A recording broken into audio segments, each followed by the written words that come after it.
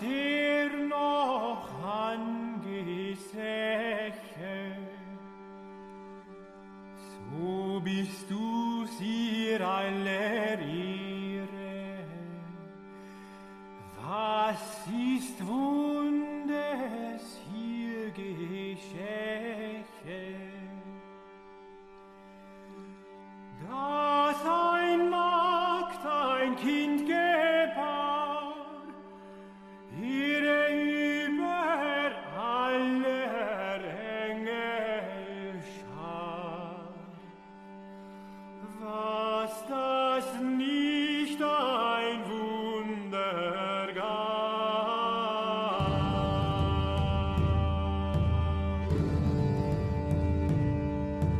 Er ließ sich reine taufen, This is The New Right, a podcast for the lost arts, reclaiming the literary holy land from the heathen.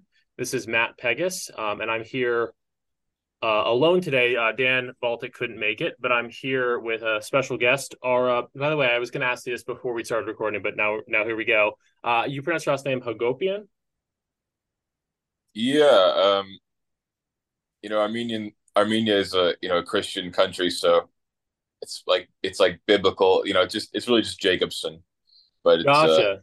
Interesting. Hagopian. Yeah. Hagopian. So Ara Hagopian. Many of you know him from Twitter. Oh, Go on. Go on. yeah, I guess so. Maybe. Yeah, no, we have a bunch of like mutual followers and kind of in the same orbit. You label yourself a writer, a polemicist, and a podcaster. I've listened to your podcast, the Black Mold podcast, you were calling it. Yeah. Well, the thing it kind of fizzled out. I had a friend who was supposed to do it with me, but he decided not to, and it's very hard to kind of fill time by yourself. Yeah, They just kind of fizzled out, unfortunately. So you really yeah. don't need to code it or anything. All right. Well, I will say that I think it's behind a paywall now, but I did enjoy the few episodes I've heard. I just kind of view you as a general creator. You write, you've done some podcasting. Obviously, you're doing a podcast now, Yeah. and you write good tweets. And yeah, I do think a lot of people Oh. probably know you from Twitter. But also, you are a MFA, graduate student in creative writing at the University of Florida in Gainesville. Hmm. Uh, Yeah. and you're in your last semester now. Yeah. Yep. So tell me a little bit about kind of how you decided to pursue that and like what your general experience has been like getting an MFA in creative writing. Um, I don't know. Can I just go right into my thesis? I have stuff to say about Absolutely. my Yeah. thesis. No, yeah. You can say whatever you want. We're a fast and loose podcast here. Yeah. Yeah. Oh, well, that's yeah. So I defended my thesis a little while ago, and I was really disappointed with how it went. Um, my committee was, people I do respect. I mean, you can look them up. My committee chair was Camille, Camille Bordas. She writes for Mhm. the New Yorker.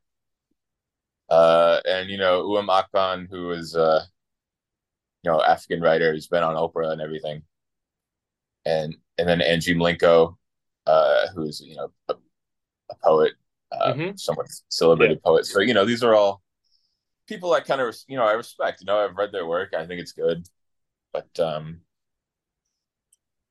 yeah, I don't know. I wrote a kind of I feel like I took some risks, and I was sort of summarily kind of whipped back in line. You know what I mean? Um, Mhm. so like first of all, I think the internet, because I wrote about the internet. Yeah. It's Yeah. it's sort of like Notes from Underground, but Mhm. the internet. That But sounds but great. Honestly. Yeah. the Yeah. guy is the internet. Yeah. And yeah, and I think it's the internet's a really important part of the human experience now, and Yeah. I think it's worth thinking about and writing about. But there's this kind of pushback against that. There's this idea that it's like it's not real, that it's not legitimate, that it's just kind of you know uh yeah, just not legitimate. Yeah, it's like a extension upon reality rather than reality itself. Yeah, and I can't subscribe to that. I think it's I think it's important. But then, Camille, my thesis chair said something like, "Oh, there's 3 billion people that don't have the internet," which I thought was just a weird standard to apply because those 3 billion people have nothing to do with what she writes about either. You know what I mean? Yeah, no, completely. Um, and then, and I tried to kind of be like, oh well, especially the younger generation, the people are around 20 years old or whatever, they put a lot of themselves into the internet. Yeah. They they that it's really not like the idea like you write a story where you go to a place and you do it, you take an action and it has consequences. Yeah, In that's many kind of like going, That's not yeah. really how the world works anymore. You know what It's I a mean? good Like point, yeah. a lot of people live on the internet. Hmm. Uh, and I Yeah, said, no, yeah. oh, this is especially true with 20-year-olds. And then said something like, the world isn't just 20-year-olds, which again I thought was really weird. It is weird. Like, why do you have to be writing to encapsulate the whole world anyway? Like, Yeah, what's this standard that everything must be totally universal? yeah. I mean, the Or world's not. yeah, it's Yeah, like it's very strange. It's almost like I wonder if that criticism is like masking some other criticism or so. I mean, I don't want to get too polemical, although you do call yourself a polemicist, right, in your Twitter handle. But why can't you get? Wait, why not? wait, oh, I'm just being coy, I guess. But no, like I don't want to be too like on the nose political because I try to promote a more general understanding of these kinds of things without like sounding like I'm on Fox News or something. But there is that. I do think there is that element to enforcing sort of. I don't even know if politically correct is the word, but some kind of, I suppose, liberal would definitely be the word, standard onto all writing, which is something that I bumped up against in undergrad and still now. I do think it's this fundamentally misguided notion that art should not be personal, that you're not taking a particular perspective, warts and all. I mean, that's definitely my understanding of of life, of any kind of writing, but especially creative writing, is leaning into your perspective, and like it's good to be open to other perspectives and other people that may exist in the world and sensitive to them. But the idea that you should write something that somehow is for everyone or encapsulates all of humanity is very foreign to me. I mean, I don't know if I'm saying, I don't know if that's totally what the person on your thesis board was saying, but it's kind of what it sounds like. I mean, do you think so? Yeah, and I mean, I think that the idea of like polemics and stuff, it's a good thing to bring up because you know, it was a very polemical word, like and I tried to kind of establish it as like this character was speaking, Mm-hmm. and it was like kind of their manifesto, and Yeah. it's a character study, but it's also, I mean, the ideas are in there. It's polemical, you might say, and Yeah, no, you mentioned you were going to incorporate elements of polemic into it, which I think is yeah, cool. Yeah. and they're really not, because the prevailing attitude now is like it's like art should raise questions, it shouldn't give answers. You can't talk at your reader. You need to like and I've read that the CIA kind of created that. Really? um like they created the whole Iowa slash MFA like workshop culture, like postmodern. Oh, you're gonna have to It's tell me more about this. That's fascinating. well, because Yeah. what it does is it removes some political salience from literature and art. It's Jeez. Yeah. like so, like Brecht, he wrote Yeah. like, and his stuff was very much like, oh well, you know this is why you should be a communist. It was very it had a moral. There's a Yeah. moral of the story. And under that, under the new paradigm, like someone like Brecht would be substandard. Yeah. um Yeah. It's. I mean, the again the kind of more Fox News polemical thing is like, oh, he'd be canceled. I don't think Brecht would be canceled. I think he'd be dismissed outright. Like, what are you doing? Like, right. he'd be dismissed on like a structural, like the very conceit of what he was doing would be dismissed as patriarchal, not patriarchal. What's the word I'm looking for? Pretentious. That's Yeah. probably a Freudian slip there of some kind. But yeah, maybe patriarchal, pretentious, elitist, all these things. It would probably be, dismissed outright. It kind of sounds like, no, I don't want to overstay. I don't know. I mean, I hope that the people on your thesis board aren't being that level of dismissive, but it sounds like they are kind of Oh dismissing yeah, it in such a way. Yeah. yeah, they were pretty dismissive. Damn. Because I essentially I got called like a megalomaniac and an armchair philosopher, which like what else is a novelist besides a megalomaniac And an and armchair an armchair philosopher. philosopher? I You know what I mean? agree entirely. I mean, thankfully I've never been in a room full of thesis advisors who've accused me of such, but I've I'm not going to say that I've been accused of being a megalomaniacal and an armchair philosopher so much as I am one, at least when I'm writing, at least when I'm podcasting. Right. Sometimes it's not like a bad thing to be. Obviously, megalomania can be bad for reasons that are obvious, but certainly philosophizing and being a big picture thinker and really addressing things that are in the big picture. I mean, I remember in my undergraduate creative writing classes, I specifically at the time, I was like, okay, maybe this is true. Now I would probably push back on it more. I remember a line in some I don't remember what it's called. It was like a Norton published, like major creative writing, big, thick yellow textbook. Maybe even know the one. Yeah, yeah. Because we're going to get into how we actually share the same undergrad experience later. But if you I assume you probably took creative writing at Cornell, and if you were in Yeah. so you probably had that Norton book as well. And I remember that's the. Again, we'll have to talk more, or you'll have to tell me more after about the CIA element. But definitely that was like the textbook of think small, make a modest point.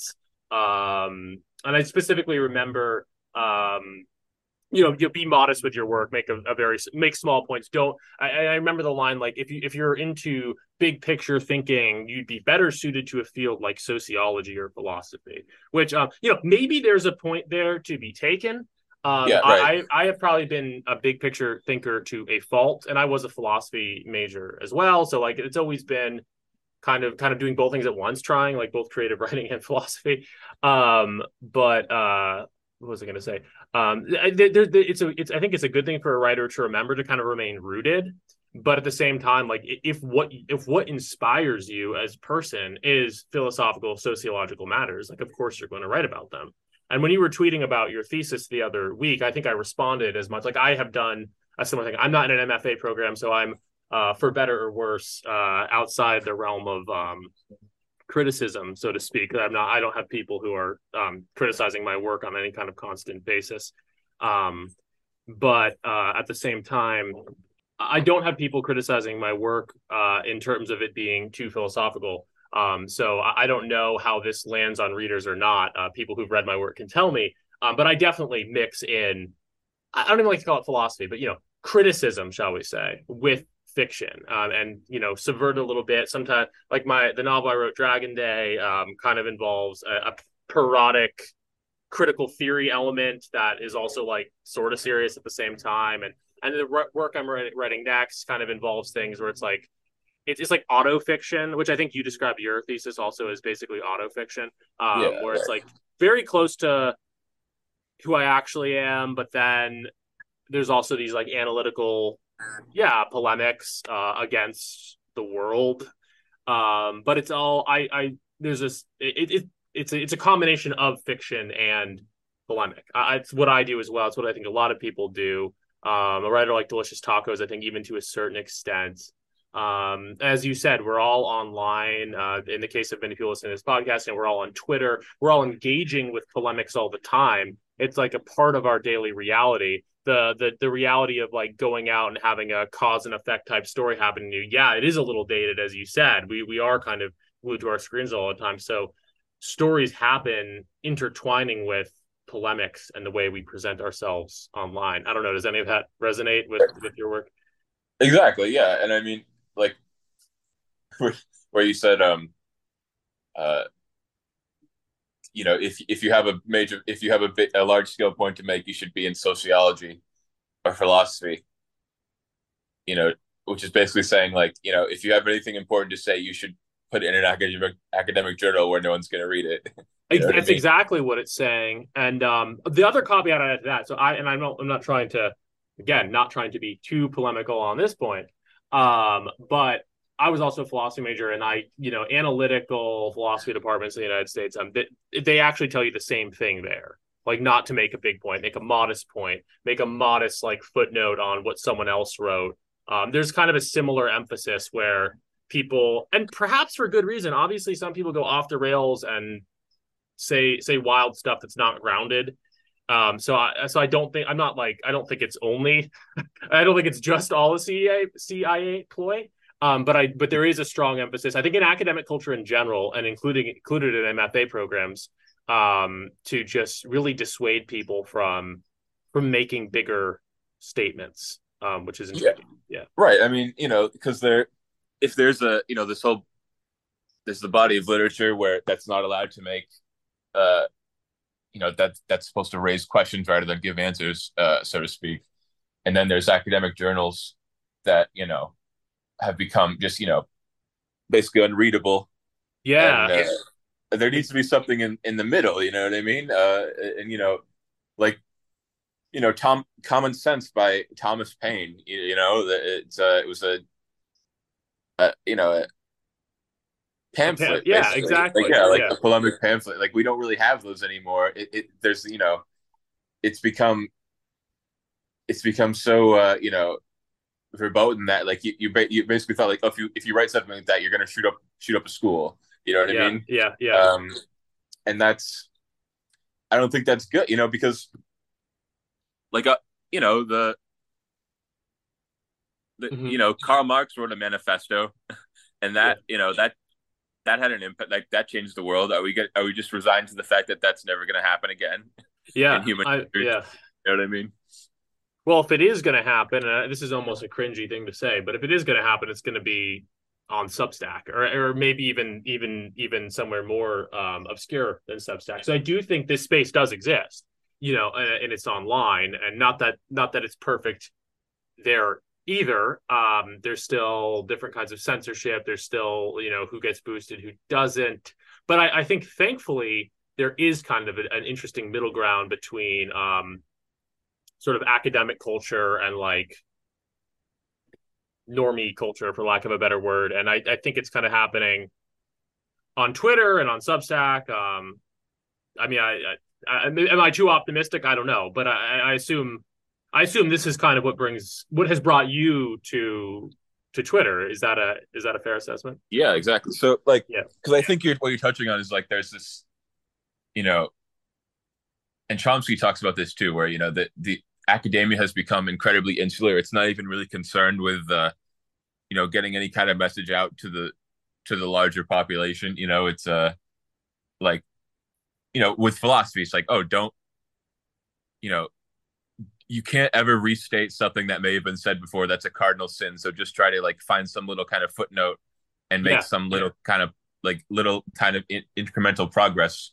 Or no, like, if you can restate an idea but put it in a way that is, compelling to people now, you might not be 100% original, quote unquote, but if you can get it out to the people, and ideas need to be pushed and pushed. You know what I mean? Like, people need to be reminded more than they need to be instructed.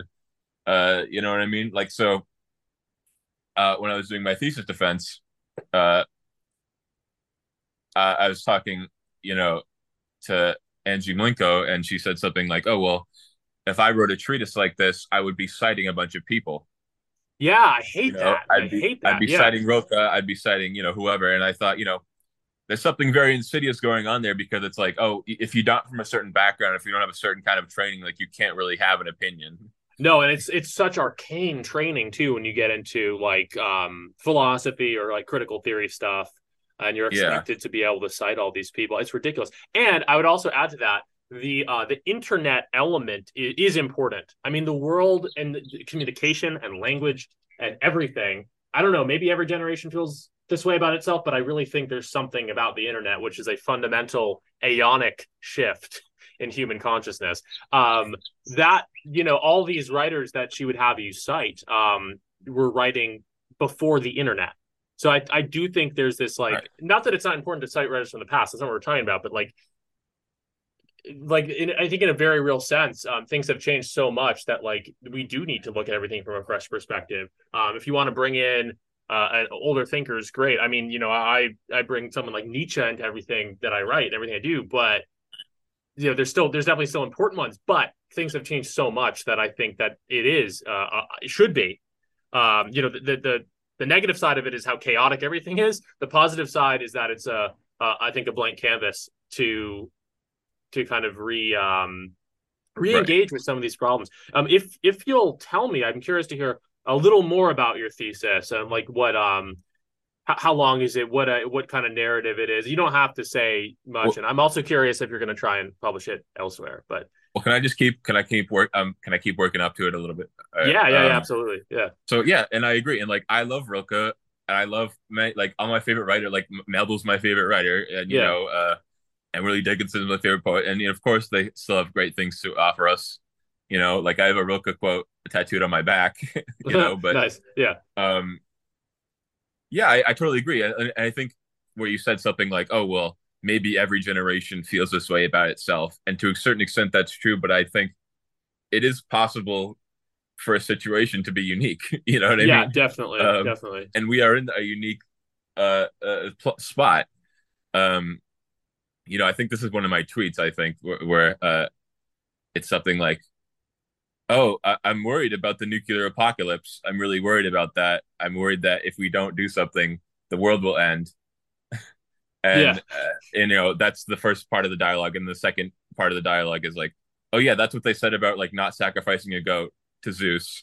yeah, you yeah, know, and yeah. does that make sense? Or No, tying into the every generation kind of has that sense about right, itself but of I'm saying calamity. is Yeah, what I'm trying to say is like there's easier default to like, oh, every generation felt this way, but like no, we are in unique.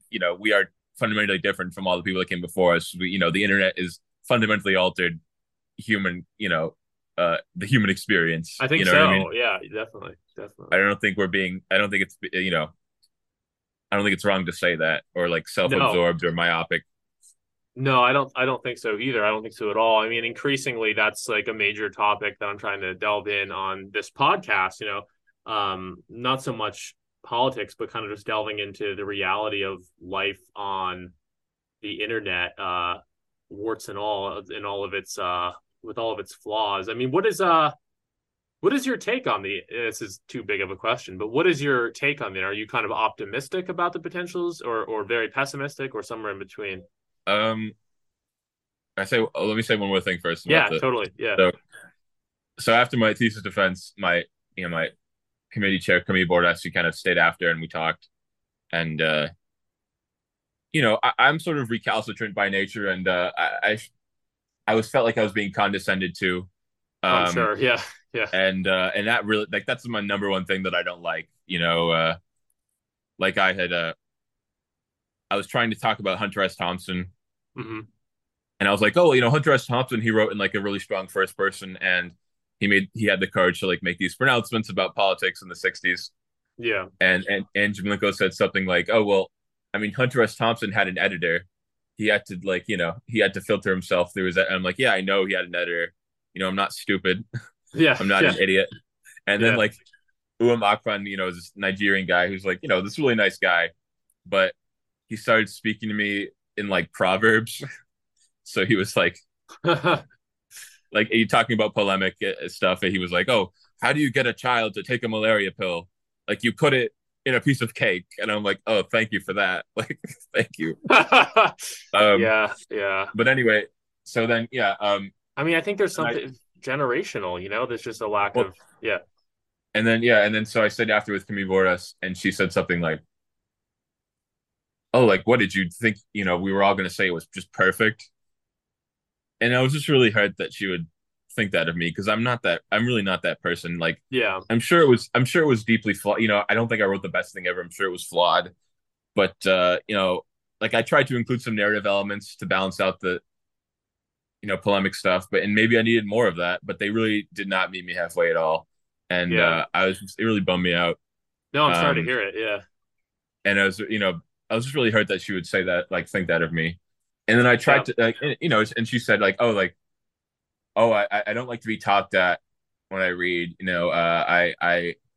These ideas, they really didn't faze me. They didn't find them compelling or interesting.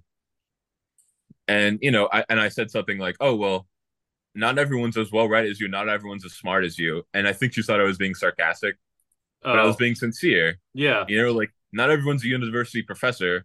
These ideas, the standard for if an idea isn't important shouldn't be like if it phases a university professor, because again, you know, ideas should not only be for academia and academia alone. And I think we have a fundamental disagreement about, what books should be for and who they should be written for and like what they should be, because I don't think they should be just playgrounds for For the the cognoscenti, you know what I mean? Oh yeah, no, that's a really good point. And it's always been my sort of criticism of MFA is that it almost feels like its own genre of writing. When you read the kind of bestseller published writers who you then see got an MFA, it's a very sort of, it feels very prepackaged, a very like Yeah.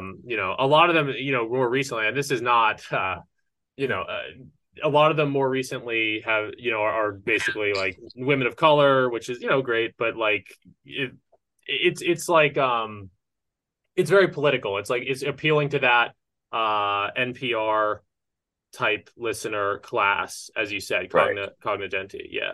Yeah, and I think like because I did in my thesis, I wrote a little bit about Armenia because I've been to Armenia. Right. I'm an Armenian diasporan, Mm-hmm. and you know, they were very overt about the fact that like I should have written that. I should have written that book instead. I There you shouldn't have written go. what I wrote. Yeah. You know, Yeah, that's what they want you to write about. It's this yeah, it's this they want you to write, and it's good that you did write about that, because of course we should write about personal stuff, ethnicity, all of it. It's interesting yeah, stuff, but it's very oversold in the culture in general, and especially from that sort of cognigenti MFA world. It's all about they want you to write about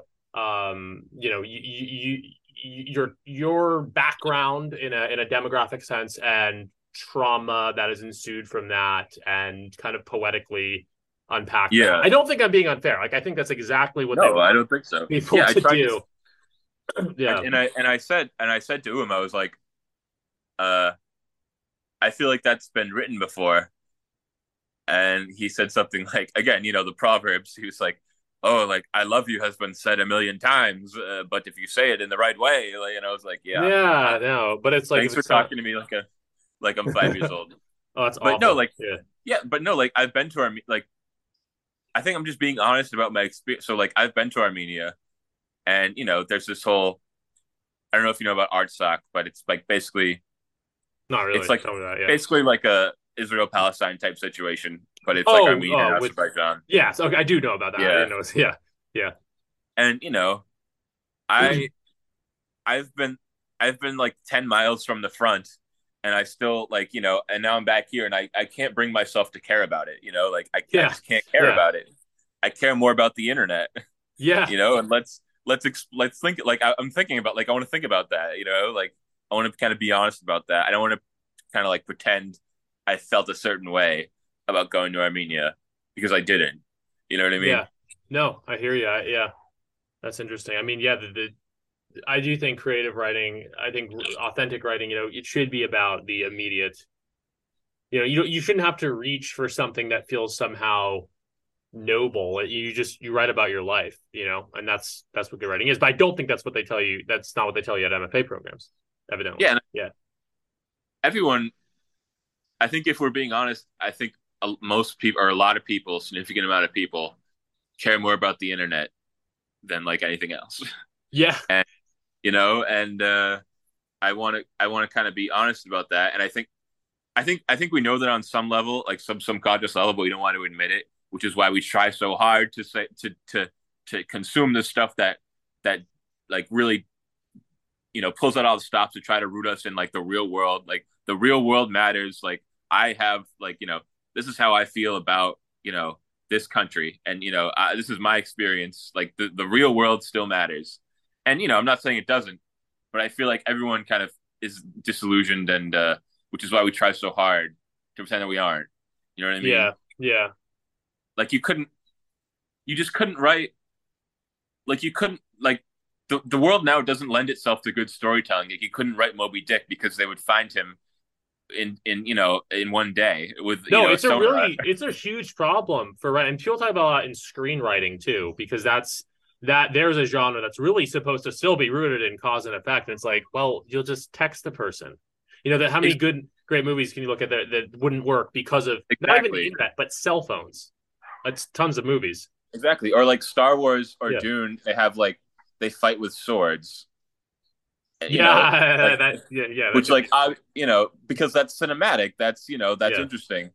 And of course, it's not how war works now. You just press a button and you blow something up. You know what I mean? Yeah, no, totally. So I don't know if this encapsulates your thesis, but I really do think there is something to that, like that the nature of the story is changing. Not, if someone wants to still write a great adventure story that takes place back in time, more power to them. But I think there is kind of like new writing. Like I don't know if you read like Zero HP Lovecraft or anything, but like it's just like I've seen his tweets. And I think he's a Twitter guy. Yeah.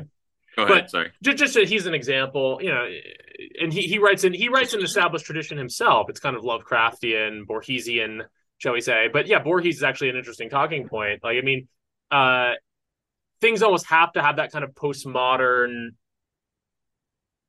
element where you're kind of possibly dealing with polemics or like just not modular stories so much. I don't know if my lingo's right here. You get what I mean? Like, I think you're very right that the internet necessitates a different kind of storytelling because it's no longer about X went to Y and this happened, and now it's more about just this ocean of information that we're in and how we navigate it. I think that's the story now more so, and there's different things you can do if you're writing creatively to bring that out. Like, again, I'm not trying to pimp my own work here. It's just more, I'm just honestly thinking about, the ways I've dealt with this. Like the first story in the next, self-published book that I'm going to put out is just a series of emails. And like, that's the story. Right. And like stuff happens, but it's that you get it through the lens of emails and people's changing emotional states. And I feel like that's more the world we live in now. Right. And I mean, like I always say, like, do you remember Harry Potter, like the Goblet of Fire, where he's trying to figure out how to breathe underwater and he can't figure it out. Like he can't, like he's researching and he can't figure it out. Yeah. Like there's nothing like that would never come up. Like I am omniscient. I know, I there's nothing I can't know. I have it all in my pocket. You know what I mean? Yeah, definitely. And, I think, like we used to kind of give, like in folklore, the heroes used to be more powerful than that. Like we used to give our heroes great power. Like, Hercules is super strong. He's more powerful than everyone else. He's like someone to look up to. Where now, I'm more powerful than, I'm more powerful than the people in Lord of the Rings. Like they have swords. I have a gun. Like I could just shoot them, I'm more powerful than like all the folk heroes. We used to give like folk heroes great power. Now we have to like take powers away. You know what I mean? No, absolutely. Yeah, it's fascinating. It's a real issue, and like it sounds like it should be a positive thing, but in your mind, I mean, I guess from a creative writing standpoint, it creates problems, as we said. But like, I guess I did want to circle back to that. Like, do you think it's good? Do you think the internet is good or bad? That's too broad of a question. But what is your? Are you more of a tech optimist or pessimist? Or how do you present that in the thesis? Would be the other version of that question. I haven't thought about it from that particular angle. I mean, I don't know. I'm a pessimist in terms of I'm not quite sure how much longer humanity is going to last. Yeah, and I'm really not trying to be like edgy when I say that, but like no, yeah. Like the Black Plague, like whenever that comes again, I don't think we're making it past that. Whether it's like 500 years, 1,000 years, that level of I don't think we're making it past that. You know what I mean? Yeah. Interesting. Like if COVID was the Black Plague, I think we'd be extinct. Yeah. But the in terms of the internet, kind of just you're kind of more like it just is. You know what I mean? Like it's just the air we breathe. That's also I don't fair. know. Yeah.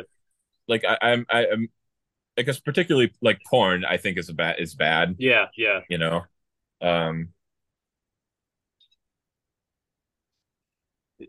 sorry, I really don't know. I No, can't it's really okay. answer your question. No, no worries. It's all right. Because I mean, I guess I would wax pessimistic about it, but I don't know. I don't have like a super thought out answer for it either, honestly. And I think, yeah, you bring up porn. I mean, I think there's a lot of bad things on the internet that kind of suck your energy up and then do nothing Yeah, good with it. I think that element of the internet is very bad. The element where it takes your energy and it takes something good, which is your energy and perhaps your sexual energy, and puts it toward nothing. It depletes you. But obviously, we're talking on the internet now. Like I do think there is opportunity for connectivity. So there are good things and bad things happening at the same time with it. I think overall, I'll say this. I think overall, we as a society, that's I guess that would be this is a megalomaniacal armchair philosopher point to make, but we as a society, I think, are really struggling to adjust to the I'm internet. sorry. I can't engage with you anymore. You're a megalomaniac. I'm gonna hang up the phone. No, Yeah, no, I'm yeah. kidding. No, we're getting to that section of the conversation. But yeah, no, Yeah, like we're starting to adjust to it, and there's a lot to write about there and explore. right. I mean, yeah, and I think the proof's in the pudding of that it's having all these negative impacts. But I just think like there's this idea that like, oh, if you're just more disciplined, if you just kind of make an effort to turn your phone off, like that you can kind of you can escape it in some way. But I just really think like our brains weren't built to like withstand the internet. You know what I mean? They Like weren't, yeah, we're fighting a losing battle. very You know what I much, mean? yeah, yeah. No, and the whole like, oh, log off, turn off your phone. Yeah, Okay, first of all, I do think that's still good advice, and I would encourage anyone listening who's like feeling overwhelmed to do exactly that, touch grass. But it was way easier to say that like 10 years ago. Like you actually right. used to say, if you're getting off a chat on Facebook or whatever, like BRB, like you'd actually tell people when you were logging off. We don't do that anymore because we're always assumed to be online. And that happened within the past 10 years, I think. And it's this, I mean, Right. I mean, yeah. yeah, I mean, I have this thing in my pocket that can really it offers me all the like libidinal stimulation and all the intellectual stimulation and all the kind of sort of connections and entertainment that I could ever need. Really, the only thing it doesn't do is like, pay my rent Yeah. uh, and Yeah. my grocery bill. And that's horrifying. Yeah, It's it is. Yeah. and I don't think, like I can't really have a job without the internet. Like, I can't, it's not an Yeah. option to really not be plugged in. Yeah, you can't Um, really have a job, and you definitely can't self promote. Like, I mean, right. the other option to having a job is like, oh, become a self starter. Well, then you need the internet even more and to use it even more intensely. So it's, Yeah. And I know yeah, this has been said about porn before, but like, I think it's, again, people need to be reminded more than need to be instructed. But, like, if you were in the wild, as some sort of ape man and you see like like like a fertile potential, like breeding partner, like that's like why you're alive. Like that is like you might get one shot at that. So your brain is like, okay, like this is it. Like this is like we're gonna flood you with like all the chemicals we have. You know what I mean? yeah, Like you need to take action. Like this is it. Like you need to take action right now. yeah, exactly. Um, And now it spreads so and thin. now I can Yeah, see that whenever I want. Like I can see it a yeah, million times a day. you yeah, know, yeah, yeah, and our brain doesn't know the difference, and we get flooded with so many chemicals that like we just become numb, and we can't enjoy. Like I can't enjoy. We can't enjoy anything else. yeah. You know what I mean? Yeah, no, Um, I think it happens with porn. I think it happens to some people with like video games and even just entertainment. Not that specific thing of your survival reproductive instincts kicking in necessarily, but just generally like there's a story. If I was smarter and could cite names, I'd remember who wrote this, but some story that I read at some point in college, a real story, not a fiction story, like about someone. Maybe it's in a Dickens novel. I don't remember, but like there's a story about someone like a piece of newspaper, in the 1800s or something, blew in front of them. They immediately picked it up and started reading because they could only read so much, like words. You know what I mean? Like they had a very limited amount of stuff that they could read. So if they see writing on the ground, it's like I have to read this because it's information and it's interesting. And now it's like we have to really tune out all this text, and not just text, of course, but images and video and sound. And it's this insane task of like cultivating the media we take in, the media and you know, information. And I think it's a game of like, you know, knowing the stuff to look into, and then also just like being able to totally tune other stuff out. If you don't have that, like, you'll go insane. Especially as like a smarter person. Like if you actually like are intellectually engaged, it blows your brain up. Yeah, I mean it's such a profound prison to be in. Like surfeit of information is so much more arresting than like lack of information. You know, it's we're all paralyzed. There's you know, it's just it's like trying to drink from a tsunami. You know, we can't. Exactly. Yeah. I don't know. And like we're almost the same age, so like I don't know about you, but like I definitely like we're not. I don't know if you identify as Gen Z or millennial. I definitely identify as like later millennial, and I do remember a 96. Different world. Yeah, I'm late 94, almost 95, so very close to it. Like I do remember like listening to the radio and listening to new songs on the radio. Like I remember a world before the internet, in short. So like, or like not having a phone, like having an iPod. Oh, definitely, yeah. I had a flip phone until college. Like, so we remember a different world, but that's you know, that's gone. That's like we're the last ones to, you know, like my students, they're, you know, 18, 19, 20. They don't remember a different world. Yeah, you know what I mean? Exactly. So you teach you I guess that would be standard MFA program you teach as well. Yeah, teach like, you know, fiction writing 101. Oh, cool. But yeah, like we have this anchor where like, you know, our grandparents and you know, they kind of represent like this kind of anchor we have, this tie to like this like older world where things that kind of made sense. You know what I mean? Yeah. And I'm worried about what's going to happen. You know, we don't have that anymore. Like what happens like when like the 20-year-olds now, when they're 80 and they're kind of, you know, like what's going to happen, you know, like no, I mean, hopefully they'll be fine. I do think that eventually will adjust in some way, but I hope that adjustment isn't the living in a pod, drinking Soylent and having no sexuality other than porn adjustment. I hope we can keep you know what I mean? Like I do think, I mean, as you said, like who knows how much longer this thing is going to go on, humanity, that is. Like obviously there's a lot of because of that. I tend to think, at least in the shorter term, like, yeah, it can definitely continue indefinitely, but like, are we entering into a new sort of dark age, you know? You're right. That's the big risk. I mean, apocalypse is a big risk, but also you know, like a new dark age. Is it a world worth living in? And I think that, you know, people have been engaged, every generation is engaged with that question, how to make the world continue to be a place worth living for your offspring. But I think for us, it's not like fighting Hitler. It's like dealing with the fucking internet. Right. I'm not sure. I feel like we said it. I feel like we've touched on most of it. I don't know. Do we want to move on to like? We can move on to Cornell in a second. Okay. But I mean, I will give you one more you know, shot right here. Like anything else you want to say about your thesis or the program? You're graduating pretty soon, so the review notwithstanding, like all's gonna be well, hopefully, right? And you'll I mean, I hope. I mean, inshallah, you know, I'm just trying to get a job, you know. Right. But yeah, I'm definitely done with academia. Fair enough. Yeah.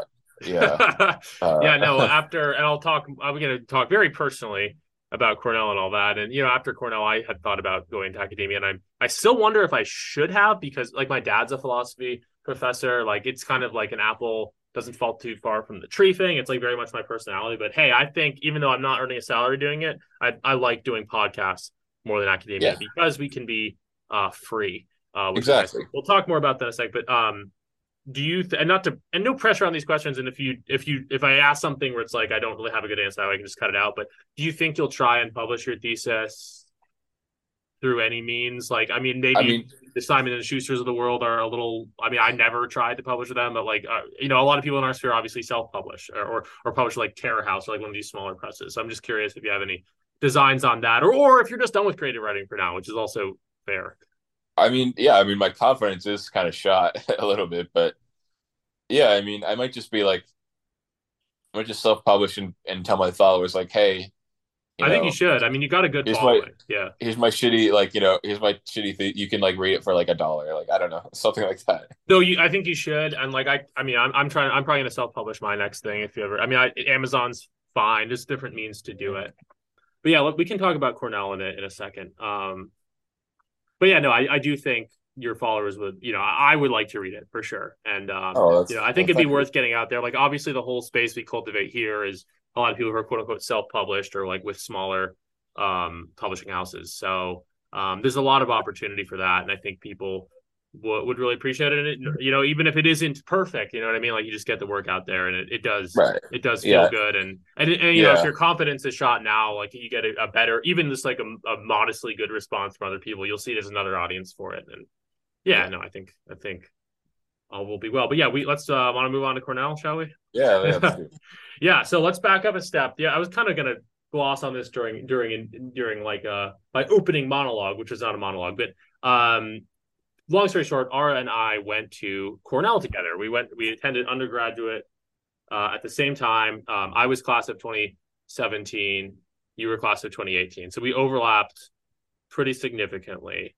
I remember seeing you on campus. I don't think you remember seeing me, but no hard feelings. There was a lot of people on that campus. Of notice, not only did we go to Cornell at the same time, but we were both in, and Ara's talked about this on his podcast. We were both in cooperative houses. We both lived in co-ops. I was in one. I don't know if it's like doxy to like be saying the names of these places, but I'm just going to do it, and we can trim it out later if either one of us is less than comfortable with it. I was in a house called Von Krom, which has since been renamed. Fun fact, because the person who was named after was like part of the Nazi party or something. So now it's called Redbud. But Well, you can I were, yeah, just if people aren't understanding what that is, it's like a frat, but it's co-ed. It's a lot more like hippy dippy. Like we all cook and clean for each other, and it's all about exactly. like cooperative living, social justice. That kind of. Yeah, very much. Yeah. Yeah, thank you for unpacking that. I guess some people, I think different universities do have co-ops, but a lot of them don't. It's kind of like a parallel to Greek life, co-ed. Not Yeah. officially social justice oriented in its mission, although Water Margin might have been. Water margin is, yeah. Water Margin was But Von Krom less so. we But had, yeah, instead of Rush, we had Mosey, quote yeah, unquote. And we yeah, had like, instead of a Rush event, which, I haven't been to one of those, but I assume they're just like parties. We had yeah, like, we had show and tell or something, like yeah, that's yeah. I went through the exact same process, and you mosey. There's like 6 or so different co-ops on Cornell's campus. Water Margin and Von Krom were both some of the bigger. I think Von Krom might have actually been the biggest. But or 660 was the biggest, which we'll also probably mention 660 later in this conversation. But yeah, basically, suffice it to say, it's a co-ed, sort of hippy dippy. Not that everyone was a hippie either, by the way. There's a lot of exchange students who did this, and kind of yeah. more punky type people. But with definitely that left of center, shall we say, element. So that's another thing Yeah. we had in common. My story about finding you, Ara, is that so I think we've been mutual followers, like not talking, but just like casual mutual followers since like 2020. I think I wrote like a piece called like a piece called "The Politics of Aesthetics Revisited" that maybe you read, maybe you didn't, I don't know, but like you followed me around that time, and I was just like, cool, and I followed you. I thought it was interesting that you were a MFA student, but then fast forward to November of last year, and I'm on Facebook, which I never go on Facebook. I don't use Facebook, and I saw your name come up, and you go under your name on Twitter as well. Mm-hmm. And I saw your name come up as a someone with whom I had like 20 or 25 mutual friends. And I assumed I was going to click that like mutual friends link, and it was going to be just like the normal set of like, because I do have like sort of online political sphere friends on Facebook too. So I assumed it was going to be a slew of them, but actually it was 25 people from college. And then I went to your page and didn't necessarily recognize you at first, because you do look different than when I would have seen you on campus. You've grown your hair out since then. Right. But I scrolled through a little bit. I was like, oh my God, it was that guy. And it was this crazy thing. It was definitely the first time my Twitter sort of life has intersected, not with my real life, but just like with that realm of connections ever. And I thought it was very cool. And I reached out to you at that point. This was back in November when we first started talking. It was also around the time I started listening to your podcast, and you talk about water margin and some of your very, formative, I guess, experiences there, which I won't make you rehash if you don't want, but I was very Right. moved by it. I'll just say that. I mean, it was, the story involving sexuality and girls. And specifically for me, I remember you left water margin, you left your house, and you went and slept on the bench of Sage Chapel, I which did is do the that. Yeah. which is the church, basically like the cross denominational chapel / church worship space on Cornell's campus. And I was like a practicing Catholic in college, not so much anymore, but so I just thought in my head, like, I know the wood of those benches. Like, we have not that I ever slept on them, but like, I felt very connected to what you were Right. saying. And I've had, again, I don't know if you want to rehash, you don't have to, but that sense of like having a crush on someone and being awkward. In my case, like I was actually in a relationship. I don't want to necessarily get into all the details, but just I know that sense of being in one of the, these houses were very like sex positive and like just fine, but then like as a slightly more quieter, awkward person, like you get sort of alienated from that, and it's uncomfortable. I could relate to it very much. Let's just leave it at that. Right. Yeah. I mean, I won't rehash that particular story, but because it's too complicated. But yeah, just in general, like I've struggled my whole life with like really profound like anxiety and particularly just like social anxiety and like people will like say hello to me and I would just not say anything back and I would keep walking. Like I was really that I was like, oh, that kid's gonna like shoot up the school. Like that was me. Yeah. Um, and then I went to Cornell, and I was still, obviously I've been lucky enough to make some progress. Like I'm not quite that person anymore, but when I went to Cornell, I was still that person. And somehow I got to water margin because it's not to like it's like a lottery system. It's so I guess somehow I got in. And, Yeah. These are people who, it's at Cornell, and it's like people from Westchester, like people who, are really, have a lot of money. Like I'm not from that background at all. Right. Yeah. People have a lot of money, like people like really cool, like people who have been in possession of themselves, their whole lives. Like Yeah, no, that was like, my feeling about it too. And I'm also not yeah, quite from that background. Yeah. like But people who were like yeah, go on. not just like 1 or 2 steps ahead of me, but like 10 steps ahead of me. You know what Like I on mean? a social basis. I mean, they're Right. very, very outgoing types of people a lot of the Yeah. time. And it was interesting because here's that sort of sphere, and then all of a sudden like thrown into that is like Bartleby, the scrivener, Yeah. which is me, and Yeah. Yeah. like I really kind of threw them all for like they really didn't know what to do with me.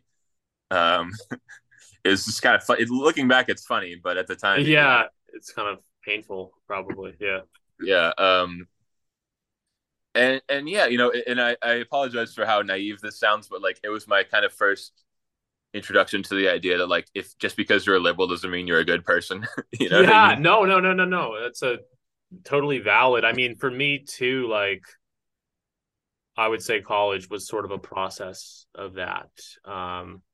Again, not to pimp my own work, but my book Dragon Day, which Dragon Day is a thing from Cornell, is kind of an I don't mention that in the book, but like anyone who with familiarity with Cornell would know that it was very much like tries to encapsulate my experience of that. I mean, not that specific thing of realizing that not just because you're liberal doesn't necessarily mean you're a good person, but like sort of to that tune. I mean, you're told. I think you actually are talking about this in your podcast as well. Like you're told college is supposed to be the best years of your life. For me, like it really was good in a lot of ways, but like I don't know, there was the kind of that edge of sadness or like awkwardness to it as well, where it's like maybe this isn't totally for me or something. And yeah, I just always felt like the odd man out. So many memories of being like feeling like the only person at the college party, like who wasn't having a good time, like that whole Right. aesthetic. Yeah. Yeah, and again, like, you know, like just the things that would happen that piss me off. Like again, I'm sort of very recalcitrant by nature. Mm-hmm. You know, and of course I had a tremendous amount of anger because here are these people that could function so much better than I could, you know.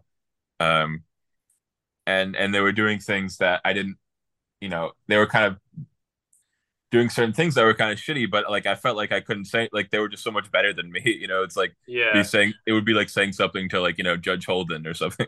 Yeah. Um Yeah. Yeah. um From yeah, Blood so like Meridian. Yeah. Yeah. yeah, but then so you know like that, like so that band we're gonna get into that band that we both knew, but like Right. I knew Yes. those guys, and you know like we had a game room at Water Margin, Mm-hmm. and somewhere down the line that, you know, that game room where that anyone could go into sort of became their like band practice room, which no one else could go into. And you know, Yeah. like you know that would have been fine. Like you know, I go like I like, you know, that's great that you have a band like that. Like I would have approved that if it was put to a vote at the house meeting, but it would never was put to a vote at the house meeting. You know what I mean? Yeah. Um, Interesting. Yeah. and they were do and you know they would kind of do things where like, you know, it would be like, oh, they were all hanging out, so they were gonna like their particular time hanging out became like house pizza night, and they would use the money of the like the house budget to order pizza like basically for themselves, or you know they Yeah. would Like buy they themselves, were the cool kids. yeah, or they would Yeah. buy themselves like expensive for like that, you know, particularly one summer when I was living there, like that one girl, like I don't know if you remember, but like Oh yeah. she kind of ordered like her and her girlfriend, like she ordered like all this fancy food for like her and her girlfriend basically, Yeah. with the house money, you know. Jeez. And Yeah.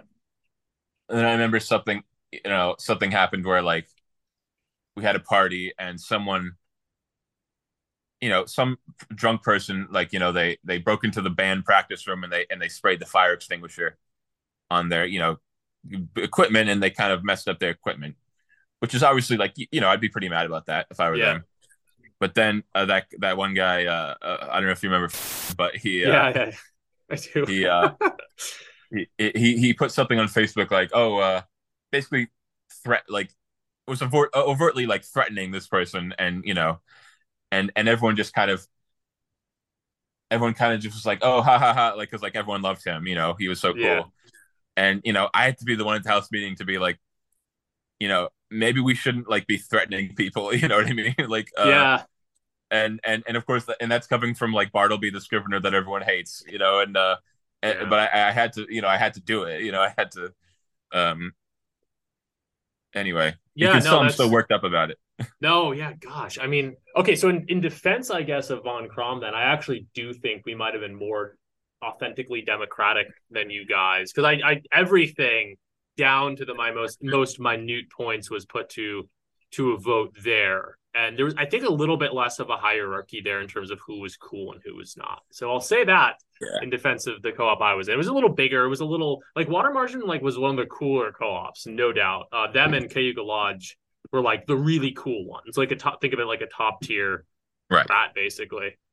Which is kind of funny if you're kind of more socially awkward. But yeah, there is like a more lottery based system, so it'd probably help you get in. Not that, you know, not that like you get what I'm saying. I'm not saying you're not I like get what you're cool, saying. but you get what I like. Those are intensely like fucking hierarchical places. I remember. I mean, I still remember like. I mean, we could really reminisce for a long time. I don't know how interesting it would be to listeners. I remember like Mosey and Cayuga Lodge, and then like they seemed to really like me at first, but like it was just a weird. And I there were some cool people there, but like it's just a weird vibe. And definitely, yeah, Water Margin 2 was one of the ones with like a really cool set of people.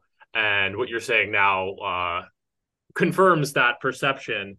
But yeah, no, I don't know if I will say the name of the band, because I don't mind if people look this stuff up and like dox me, not dox me like get me harassed, but like people can like find this stuff about me if they want. But I don't necessarily want to make it super easy. Like you can look, people can look this stuff up, and I also, I guess, just for the sake of the other people involved too. But yeah, there. So I won't say the name of the band, but yeah, you mentioned this band, your personal experience with them.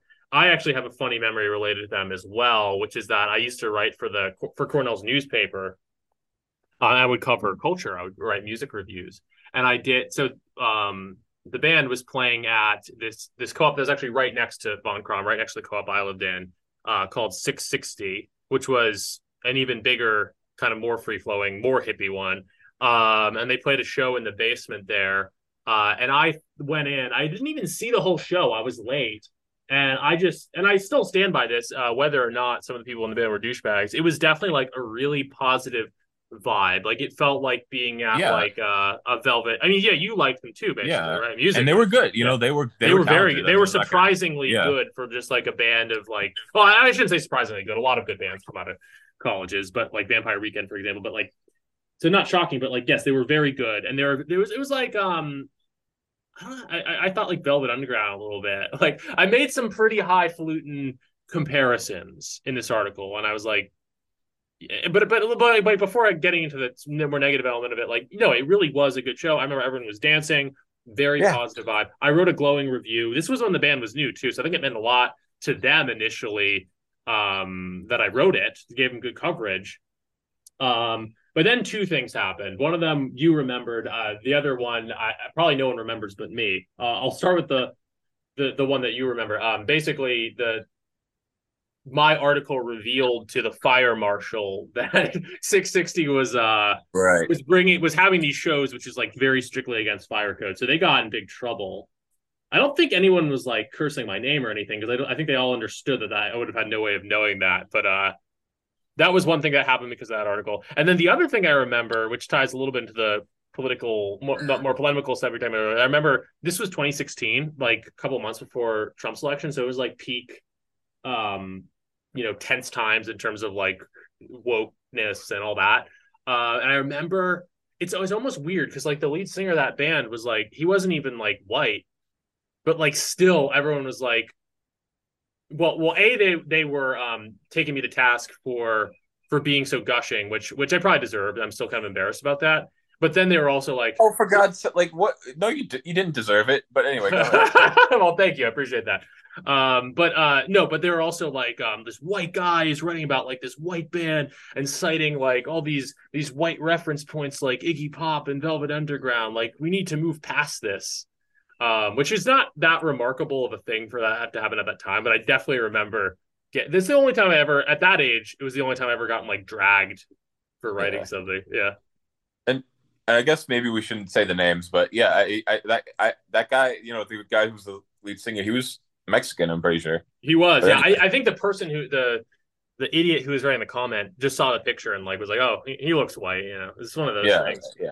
But it's Italian or something. Yeah, I don't share that because it's like I'm not like still traumatized by that. It's like funny, but it really I just stare at mostly because it kind of encapsulates that time a little bit. I think like that you really could write something as innocent as like an excited review about like a punkish band and like it would be interpreted politically, which was very much of that time. There's some other stuff with that band that who's the bassist. Yeah. He well, I won't say anything that. Were you friends with him?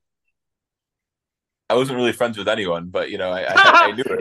Yeah. Anyway, I did want to share with you. Like I'm not gonna say he stole my girlfriend.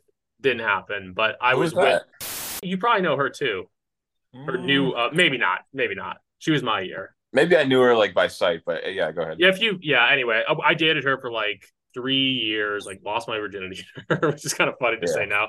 But anyway, I dated her for like 3 years and like we broke up senior year and she'd been friends with for like a long time and they were in like poetry classes together and they basically ended up dating like right after we broke up and it was,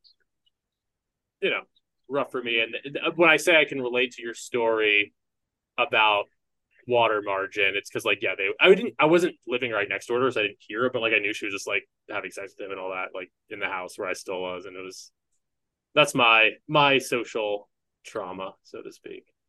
But yeah, I mean, it just kind of goes. It shows that like,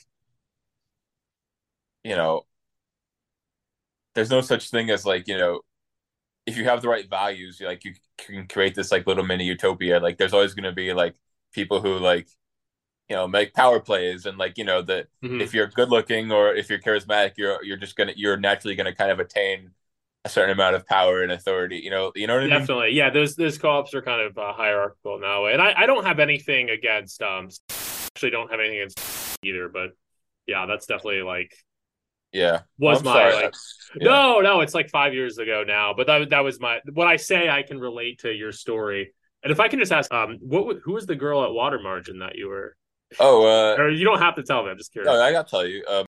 Huh, maybe I Remember didn't the know her. I list? should probably recognize her by sight. Yeah, Yeah. yeah. But yeah, that was Anyway, like my first kiss. It yeah, was, yeah, I was even worse.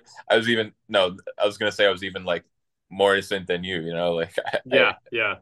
um, Probably, yeah. Gosh. yeah. Jesus. No, it Anyway, brings up, yeah, it definitely brings back old feelings, but not in a to like think about this stuff, but not in a totally negative light for me. Like it's formative stuff, it's that way. yeah, Yeah, maybe that would be. I think you should consider leaving that in, and maybe I don't know. Can you bleep names or something? I don't know. yeah. You know what? I will. I'm gonna All right, leave it cool. in. Yeah, and maybe trim it around the edges, but I don't know. I thought coming on here today because I can relate so much to some of the stuff that you talked about your college experience. Again, I did channel into my novel a little bit, which some of my listeners have read.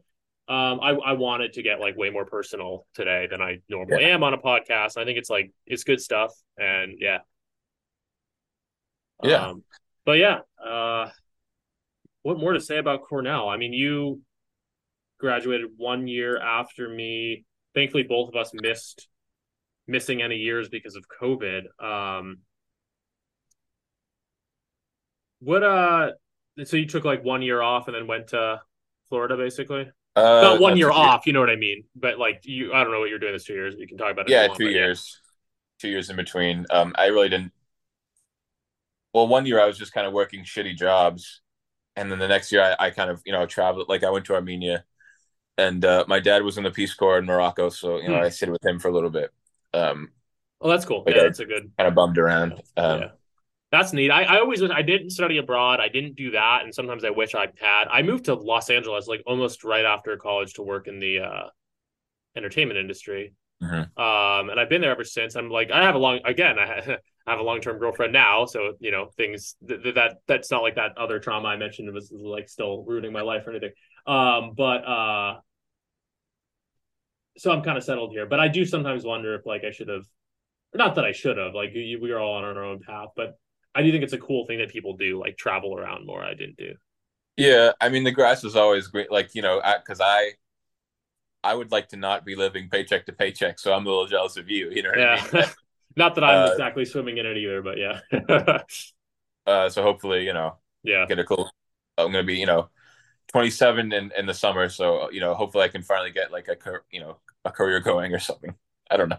yeah, yeah. No, I'm sure. I mean, you're obviously not to put myself in some weird paternal position because I'm barely. But no, Oh, please, no, I need it. you're obviously very smart. You went to these institutions like and had whatever mixed experiences you had at them. Like you have a lot to offer. So I think you'll find your way. Oh, thank you. I don't know you that well, but I'm confident in that. It's hard for all of us right now, like just figuring out like what to do for work. I think it's kind of a weird time, but I think you'll find something, and I think you'll also keep putting good material out there online. Hopefully, Oh, thank you. Yeah, yeah. I mean, be paternal as you like. I need a pat on the back. Yeah, I need a yeah. daddy figure. Yeah, I mean, my dad's name's Matt actually. So like Oh, damn. but yeah, hey, if anyone is listening to this, you should hire me. Yeah, definitely. I don't Yeah. know. What kinds of things are you looking for? Just out of I curiosity. don't know. I mean, I'd like to, like I wrote for the Cornell Daily Sun too, and I Right. wrote Yeah. like I just had like an op-ed, and I like obviously that's a pretty competitive. Like everyone should just get paid to like write their opinions. Um, and Yeah. maybe I am a megalomaniac if I think I deserve to, I deserve that. But Yeah. Well, I would I definitely don't know. like whether you're writing fiction or nonfiction, like wherever you go and whatever you end up doing for money, like just keep writing. It would be Yeah. my advice to anyone. I don't know. Because like I don't write for a living. Like I write every day in the morning, fiction, Right. nonfiction, whatever, and I podcast. And that stuff kind of keeps me feeling like I'm still shining my light in the world a little bit, even as jobs Exactly. can sometimes be suffocating. But like, yeah, just keep at it. I think it's the main thing, which Yeah. everyone says, but I Right. think that's true. Yeah, and Kind you're of, not just yeah, talking to me. Yeah, all the yeah, listeners. yeah. Well, it almost feels like we're wrapping up, but I wouldn't mind keeping going if you still have time.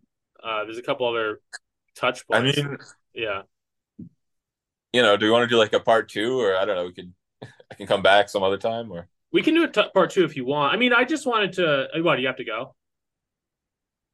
yeah, I mean, I don't know. I do have some other stuff to do, Yeah, but yeah. um, Let's wrap it up. I was just going to kind of comment that I do think, 2017 to, or sorry, 2013 to 2017 or 2014 to 2018 in your case was like definitely a very interesting time to go to college, like during the yeah. rise of Trump. Just kind of wanted to briefly touch on that, and then if you don't, I'll ask one more question if you don't Oh mind. yeah, all right. And it's this is a little more personal too in Sure. its way, but kind of what your socio-political trajectory, so to speak. So obviously, I don't think you necessarily identify strictly of the left or of the right, maybe more so of the left even. I don't even need you to put yourself on a label like that, but I want so when I first found your Facebook, you were basically a big Bernie Sanders supporter. I think your Yeah. banner on there is still you meeting Bernie. But then it's interesting because you haven't really posted on Facebook since 2020. A lot of us have kind of moved away from Facebook, but the last things you were posting were like Benjamin Braddock screenshots and Michael Tracy screenshots. So how would you kind of describe like your development of thought there? Like you just found you mentioned earlier, which I thought was interesting, that you kind of realized that liberals weren't necessarily good people. And Yeah. it seems like, you're willing to sort of rub shoulders with the dissident right or the populist right without being like a rightist. I think there's kind of a more general dissident space that it seems like you're a part of. Just wanted to get your thoughts on that before we wrap. Yeah. Well, I mean, I thought I deleted my Facebook. I didn't know it was still like Sorry. accessible, Yeah. but uh, yeah. I mean, I definitely, I don't know. I guess I think that, like, the popular thing to say is that you're, um, you know, uh, socially liberal and fiscally conservative, Yeah. and really that makes no sense. Really, I think I'm like, Mhm. fiscally. I think I'm fiscally liberal and socially conservative. If Yeah. that makes Yeah. Yeah. Yeah. you know It's fiscally liberal and fiscally left sense. You know what I mean? Like, right. yeah. Yeah. Like I really don't think there are any legitimate arguments to be made against like uh, wealth redistribution and free healthcare and free Yeah. housing. But I support all that. But I do think there are some arguments to be made for things like Institutions like yeah, marriage collective, and this kind of thing. yeah, Family. Yeah. yeah, right, like like two parent families, like collective spirituality, modesty, chastity, even, you know, just robust sort of social norm, like things like that. I think that's a much easier argument to make than arguing that poor people should starve. you Yeah, know? definitely. And no, it's I think you have a good head for just from what I've seen, heard on your podcast and seen on your Twitter for the kind of just the way that things like, and it's almost a tired talking point, but I'll say it anyway.